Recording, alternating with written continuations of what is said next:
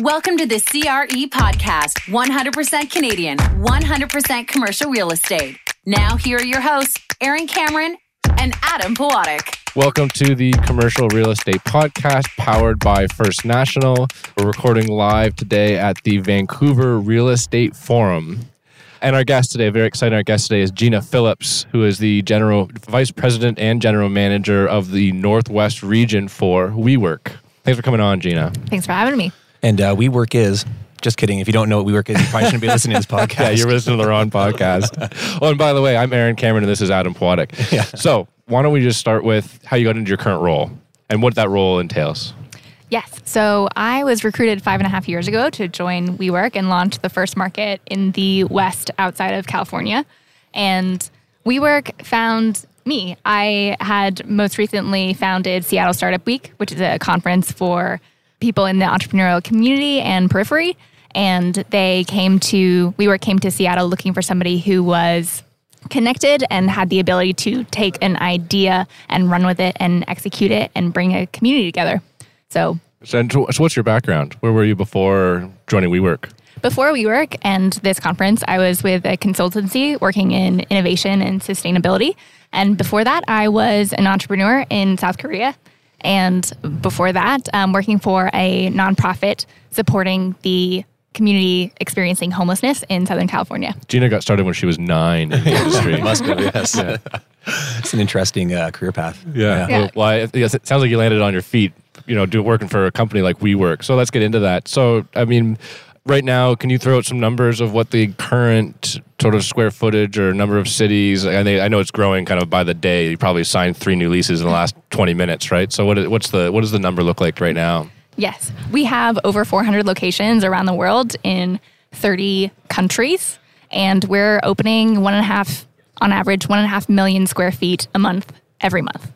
So, anyone that's been connected to WeWork or connected to the commercial real estate industry appreciates that right now you're in this sort of great growth model. And so 1.5 million square feet per month sounds insane. And I guess there's the studies have shown, or you guys have done the research, there is this appetite for it. There is the potential for end users.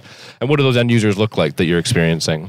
Absolutely. There's no ceiling on demand because our members are companies of all sizes. So you would have a individual freelancer, a tech startup, a digital marketing agency, a law firm, a company with multiple offices across the nation or across the US and Canada, Fortune 500s with a global presence, and WeWork can accommodate them whatever their real estate need is. Either they move into a ready office or we custom build an entire building headquarters for them. And why get you guys involved? Why not just do the traditional, find some space, lease it up, get some TAs done, and then have a 5-year, 10-year, 15-year, lease for that space? Yeah. What's the attraction to WeWork? Yeah, a few things. One, we're a one-stop shop, so we can address everything: design, build, operate, consulting. And we have the expertise and learning from having done this, building over building, city over city, and hundreds of thousands of square feet. That's the wrong number. Yeah, millions. Yeah, sure. A large number. And we've been able to take those learnings and have this feedback loop. So we're with our members every day. Our community management teams are in the buildings. They are fielding requests from the members if they want certain amenities, if they want more space, if they want less space, what cities companies want to be in. And so since we're staying close to this really rich feedback channel, we can make sure that our product is always relevant and aligned with the demand of our customers.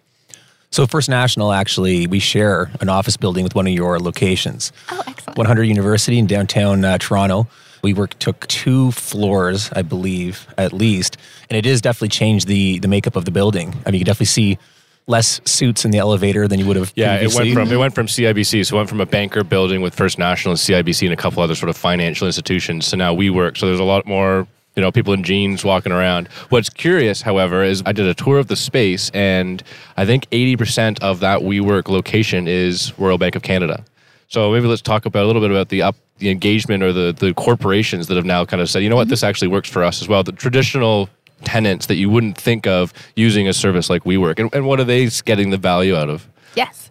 So I'll say in the Northwest, we have 80% of our members are medium, large businesses or an enterprise. So a really significant percentage. And they're coming to us because we have they're looking for flexibility, or they're looking for a great experience. For example, a company that has employees in multiple places around the world, they can, with one point of contact, one set of paperwork, have a consistent experience and atmosphere for their employees worldwide. And in a world where we're moving to a place where every company needs to be thinking globally from the outset, and especially to attract tech talent, they need to meet the talent where they are, even if they're not in a major city. Some kind of flexible platform is central to their growth strategy. Yeah, Adam, for the context for Royal Bank of Canada, my understanding is in this particular instance, they had a special project that was going to take 2 or 3 years, so they had hired a bunch of people, but it didn't make sense to enter into a fixed term 5-year lease because they weren't sure how much time it was going to take. They weren't sure what the kind of demand for or the resources they need as far as the number of people needed for that project, and so WeWork provided them with that flexibility to kind of grow or shrink depending on the what that project looked like, and whenever the project was finished, they're done using that space, and WeWork kind of just allows them to leave, right? Right. We have a lot of companies who might have vast amounts of real estate on their own, but they're really underutilized. And meanwhile, they're paying for all that space, and maybe it's not the greatest experience for their employees. We've had, for one case study, for example, is IBM, where they had a lot of real estate, a lot of disparate teams, and then they came to us to move their entire team into a building that was designed for engagement and density. So we can work with companies in terms of their real estate portfolios to size it up how it makes sense for them. Can we talk about free beer? We can. I love because our office does not have free beer, but several floors down at the WeWork office, there's taps in there. It's we've been thinking about renting out like one of those tiny little 80 square feet just so that we can then rotate down and get free beer on Fridays. Yeah. I see the strategy here. Are you trying to make friends with WeWork members so you can invite to happy hour? That's a smart thing to do.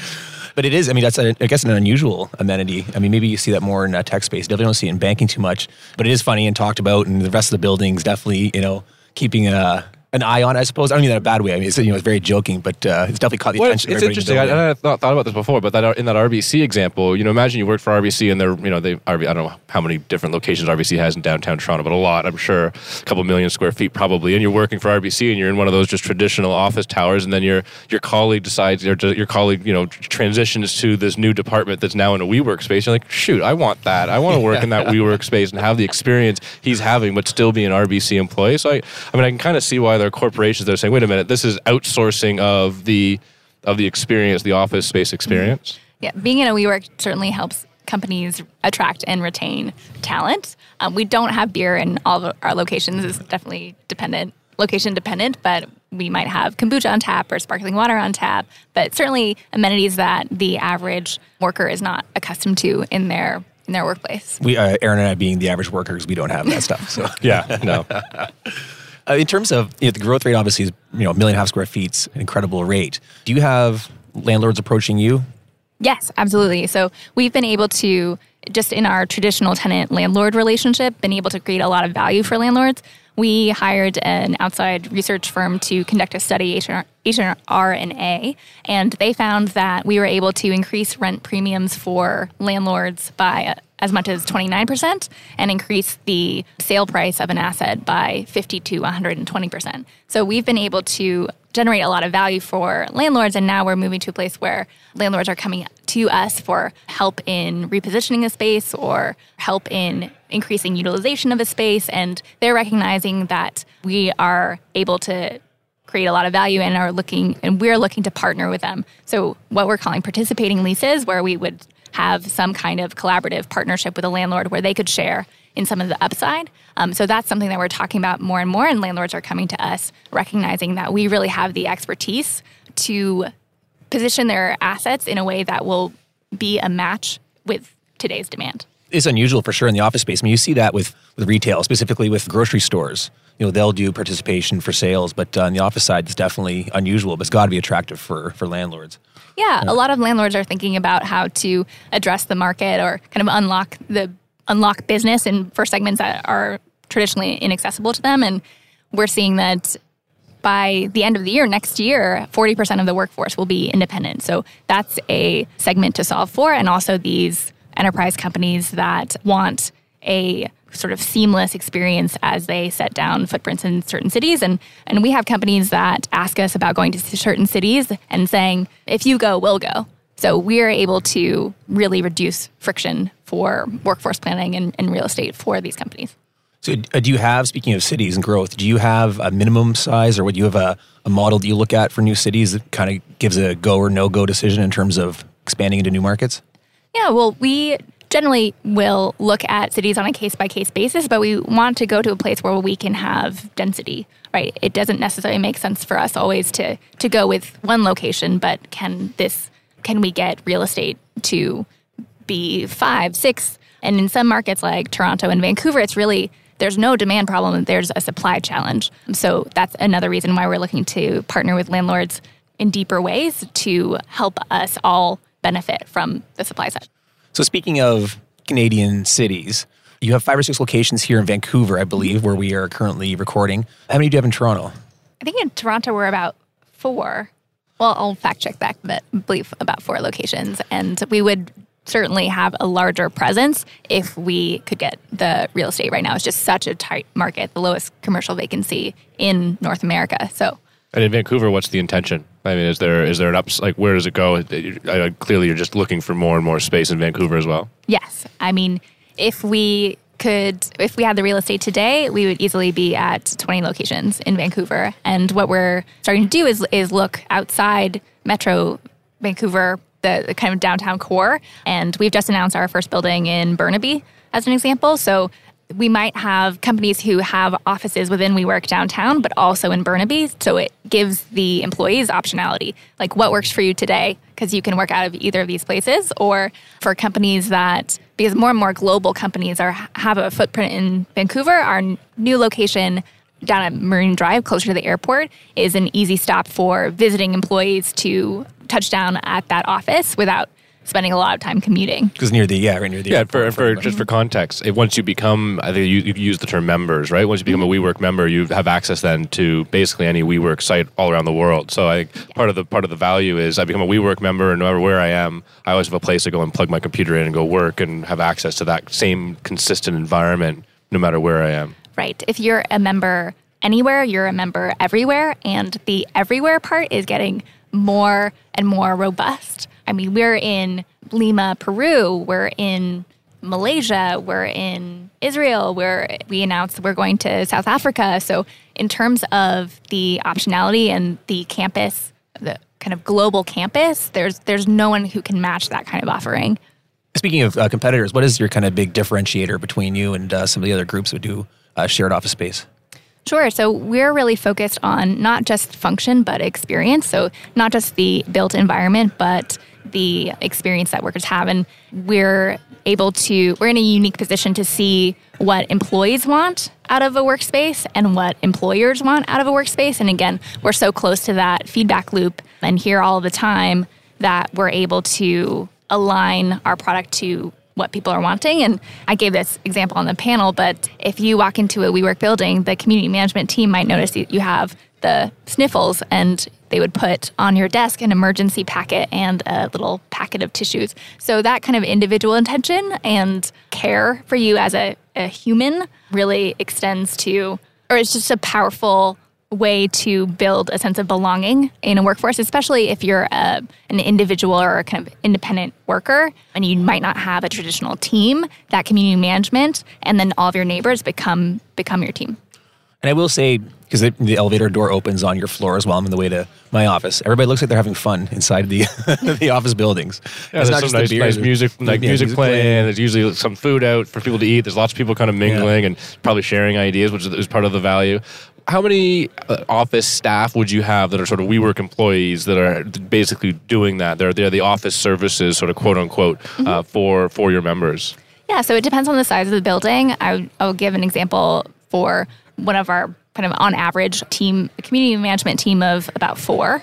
So a community manager leading that business, leading that team, and then we have facilities, we have member technology or IT, and different functions that are serving those members, but it's really that community management team that's with the members day to And day. that includes someone at the front desk to accept couriers that are coming in, and that's somebody that's walking around solving IT problems. Presumably there's always sort of connectivity, and then what else does that entail? What other kind of services, quote unquote, do you kind of get Giving with hugs and with a membership? Blowing my nose for me. Like what kind of things do you get? So one is the at building level experience where you would have access to certain events, both educational and social. So an example, maybe a lunch and learn around best banking practices, because we want to help make sure that companies don't make common mistakes. And then on a global level, we have partnerships with various brands, like Slack as an example. So if you are a WeWork member, you have access to these benefits that would be very hard to come by as a smaller company.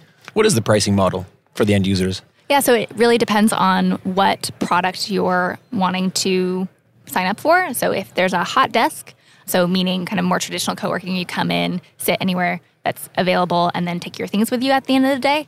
I'd have to double check on our local price here, but that's about $350 or so on a monthly basis. And again, you have that access to the globe.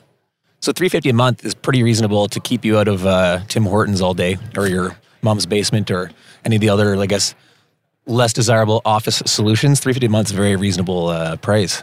Yes. Well, it's the $350 a month with this hot desk gives you access to the building and also gives you access to all of our locations around the world, the members that you would meet who might be your next customer or your next partner. So really, there's a lot of value in joining the WeWork community.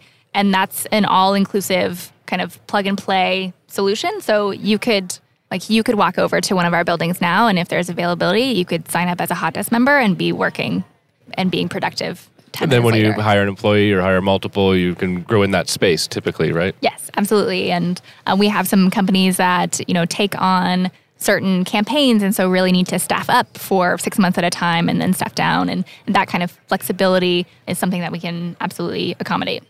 Yeah, I've actually met with real estate developers who use your services here for exactly that. They get hot in a project and they can be very active for 9 months, and they're using it like crazy, and then they don't use it at all for a while after, and it makes perfect sense for them. So that model that you've got now, I guess it's evolving. So what does the future look like? I mean, I suspect just how quickly things are changing. In 3 years from now, when we talk about the WeWork model, it's not going to look the same as it does today. So what kind of things are you foreseeing coming down the pipeline with regards to just the office space experience and what you will provide in the future? Yeah, I will say that our fastest growing member segment is enterprise. And so we're able to, for example, a Fortune 500 company would come to us. We would co-develop a sort of template in terms of what they want their build outs to look like in places around the world. And then we can be their partner in doing that. So our kind of enterprise offering is one. Powered by We is another, where maybe you own that real estate and you want us to design, build, and operate it for you. And we've been able to create entire headquarters for companies. And so while we started with this freelancer startup community, we've expanded to be able to be a one-stop, full-stack real estate solution for companies no matter the size. So you talk about providing the additional services for, design, build, and manage, and operate. Why would I do that? If I'm a developer, or if I am a developer, why would I outsource that functionality to you? And I, presumably could believe that I could do it myself. Yes. Well, in-house, we have construction managers, we have architects, we have designers. We're a fully integrated solution for you. And we have the benefit of having delivered product over and over again, month over month, and capture those learnings. And so we're ultimately delivering you a product that benefits from all of our kind of aggregate experience. They've already made mistakes, so you don't have to. Yeah. Yeah, that's fair. In terms of the WeWork brand or experience, I know that this is a multi-armed machine. What else are you envisioning for WeWork? Yes. So the We company is our umbrella, the parent company. And under that, we have 3 lines of focus. One is WeWork, that we're most familiar with, our sort of classic model of focus on office space and workspace. And then we have We Live and We Grow. So We Live is our residential concept, again, with a focus on community and a focus on neighborhoods, but in a way that is fully serviced and accessible. So our first West Coast project will be in Seattle, and that will be a combination kind of restaurant on the first floor and wellness concept on the second floor, and then office space, and then we live, so residential on the top. You never have to leave.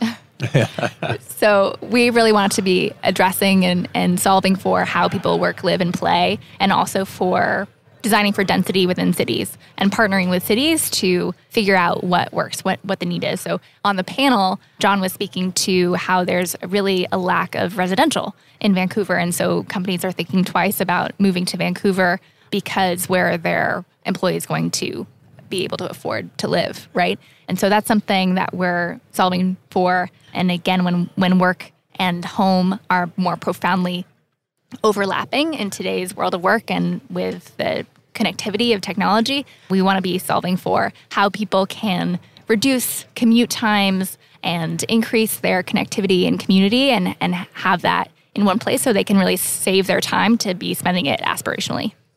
And what is We Grow? Yes, thanks for the question. So We Grow is our educational concept. So we are starting with a preschool and teaching kids a curriculum that emphasizes kind of skills and values around global citizenship and entrepreneurship. So all of the same values that we're wanting to teach our children generally in terms of sharing and being kind and being considerate, but that's a school that we're able to offer. And what city are you starting that in? So there is a school open now in New York, and I believe our next location will be in San Francisco. Neat. So taking on the educational system, that's good work. I'm glad someone needs to do it, especially in sort of the Canadian infrastructure. It's a challenge sometimes. And for those who don't know, Aaron's wife is a teacher. Damn it.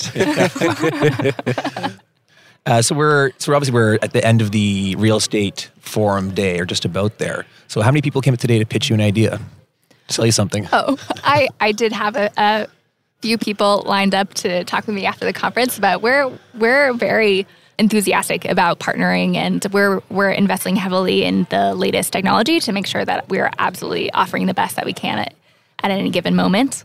One piece I'll follow on that I didn't mention with the last question is that while we're focused on We Work, We Live, and We Grow, we also have a number of other programs that add value to the membership. One piece that I really love is Flatiron School. So that is another school, but focused on adults and technical education. So if that's programming, if that's data science, user experience, that is a school that WeWork acquired, and it adds to our general ecosystem in this really profound way because it gives access, especially to underrepresented groups, access to this education that could completely change their income potential. And we have some pretty innovative tuition models to make that accessible. And those Flatiron graduates will go on and work for other companies within WeWork, and that will help them grow their business. And we're able to also layer that in with our labs program, which is a sort of accelerator for early stage startups. And so the synergy between Flatiron School and labs and then the greater WeWork ecosystem is really profound. And we're able to add value to each segment by co-locating them together. Yeah, I mean, that's a far away from co-working space, but it's a pretty interesting concept that you would educate people before you hire them. Like, that's vertical integration at a whole new level. It's very impressive. Yeah, it's great. Well, thanks very much for coming on. It's a really enlightening conversation. You know, this is one of those topics, and I would almost like to have you on in a year from now just to see where things have gone. Because, you know, as you mentioned, you talked to WeWork to colleagues, and I'll make this short, but people are really all over the place, right? About WeWork is amazing, and I love WeWork, and then you have other people that are talking about, well, there's no way that this growth can continue, and it's, you know, there's still some. You guys are shaking up the industry, the commercial real estate industry, which is great, and I think that's awesome. And it's really kind of exciting to see where you guys are going to go next with all these new products. So it's very interesting. So thanks very much for coming on. Yeah, thank you. Thank you. Happy to be back in a year. I'm always interested to see where we're going. Cool. So tune in a year at the next Vancouver Real Estate Forum to hear Gina Phillips say where or talk about where WeWork has gone. They'll own this building. Yeah. We'll be WeWork employees by then, probably. You're hired. Thank you for listening to the CRE podcast. The information from this broadcast is not to be relied upon as financial investing, professional accounting, or legal advice. First National Financial LP holds Financial Services Commission of Ontario license number 10514 and 11252.